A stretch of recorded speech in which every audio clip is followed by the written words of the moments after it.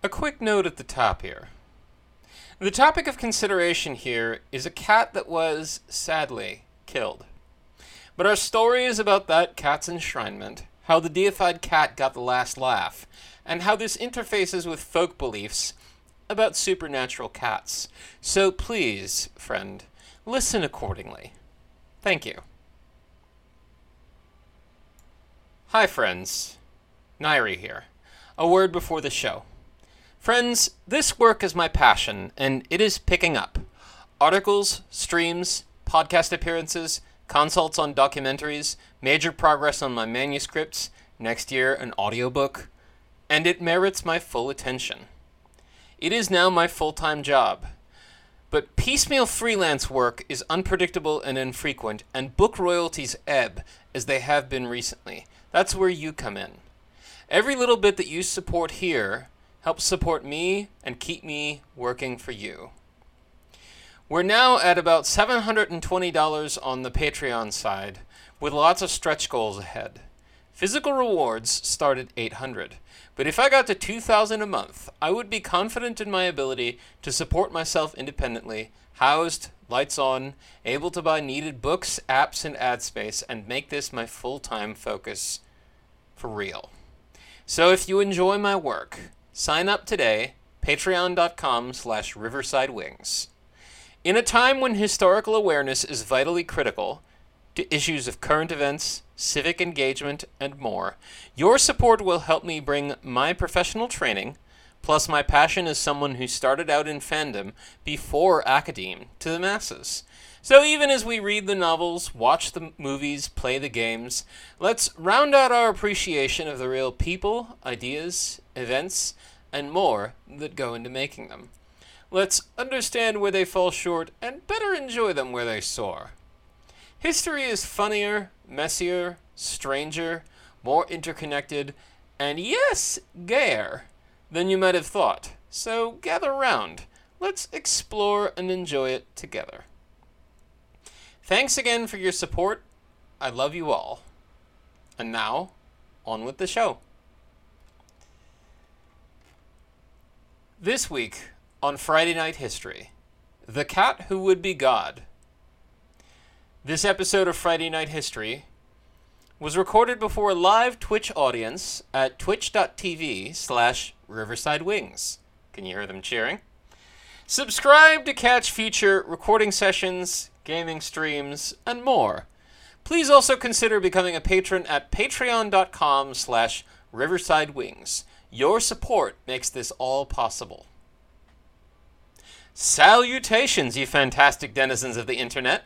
This is Dr. Nairi A. Bakalian, and you are listening to Friday Night History, your favorite historical romp with your favorite history dyke.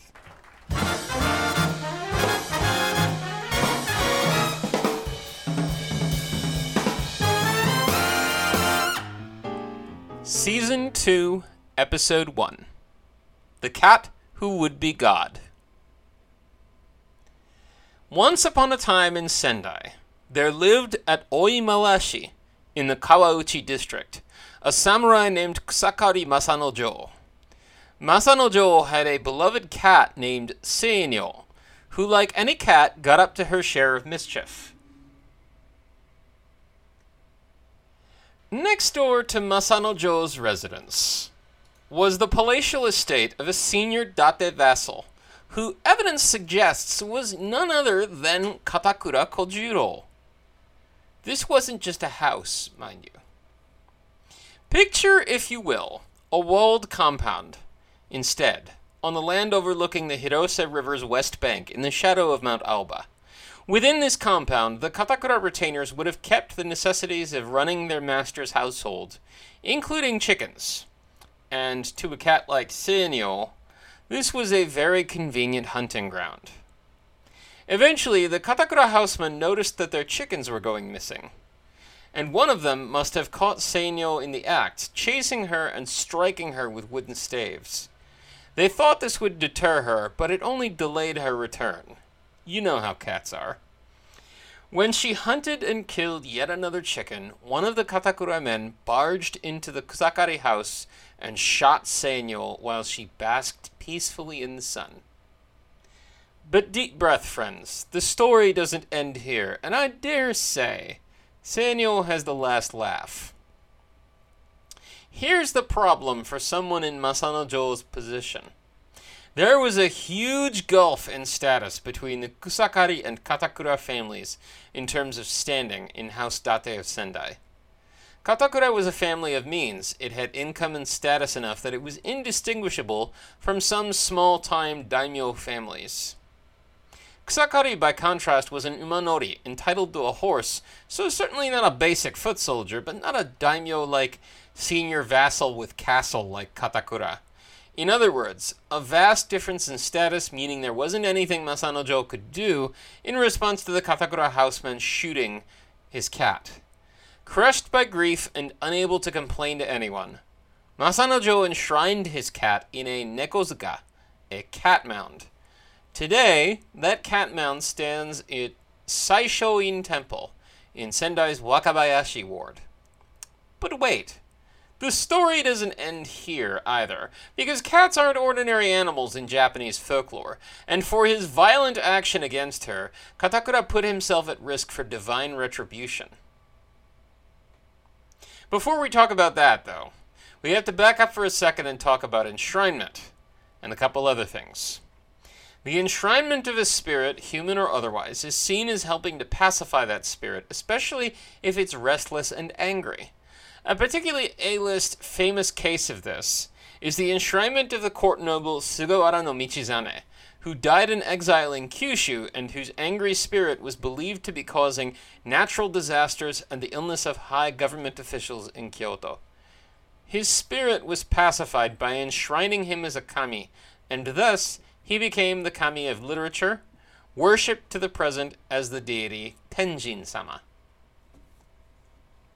With cats in Japanese folklore, you have the added layer of cats being animals that had a connection to the supernatural. Indeed, there is an entire category of beings called kaibyo, specifically supernatural cats of various kinds. The most famous kaibyo is the maneki neko, the cat with the beckoning hand, but there are other kinds too, like the shape-shifting two-tailed nekomata. By enshrining Sanyo, Masanojo ensured that his beloved cat's spirit would be appeased and indeed become a benevolent force. The monument, which still stands at Saishoin, had a carved image of Sanyo, with eyes originally painted gold and a collar originally painted in red. In bold characters, the stone is inscribed with the phrase Nekozuka, cat mound. This isn't out of sorts at all in Greater Sendai and the Tohoku region. There are, in fact, many monuments and statues, and even shrines, to cats as supernatural guardians. But the trouble was that the Katakura remained unpunished. In the early 1860s, a later visitor to the cat mound found that the monks of the temple were reticent to talk in detail about the incident. At least one version of the story in writing has the name of the offending retainer, i.e. Katakura, crossed out. The idea was that by omitting mention of his name, they were preventing him from getting targeted by Sanyo's pacified but understandably still irritated spirit at having been harmed. Bear in mind the concept of kotodama, which I've mentioned on this podcast and during live streams several times before, which argues that words have spirit and power, and to invoke the name of someone or something is to call the attention of the universe to them. The Katakura family was still very much around and very much prominent in date politics of the 1860s. This would have been during the headship of Katakura Kagenori, alias Katakura Kojuro XII, who led the family's forces during the Boshin War.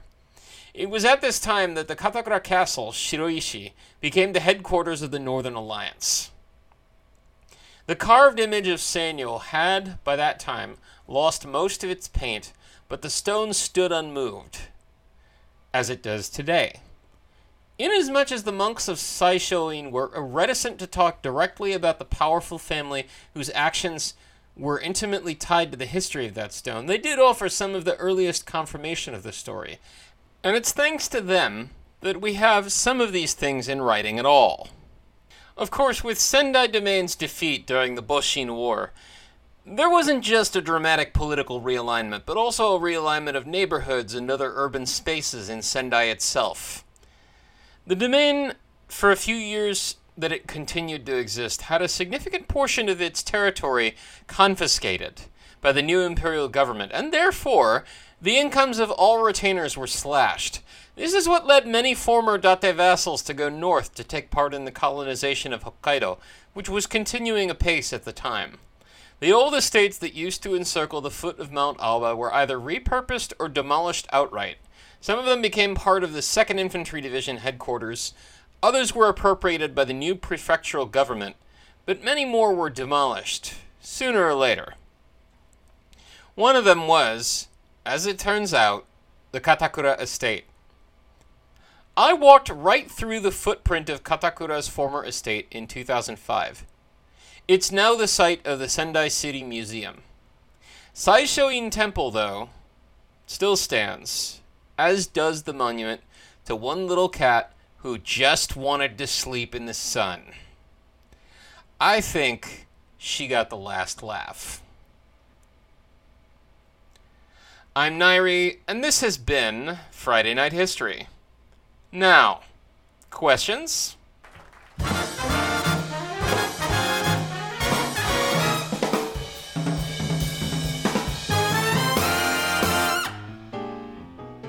Friday Night History is a weekly historical romp, with me, your favorite history dyke, Dr. Nairi A. Bakalyan. Our theme is Buga Blue, written by Craig Friedrich, performed by the U.S. Army Blues, available royalty-free at pixabay.com/music. This and more is made possible by listeners like you.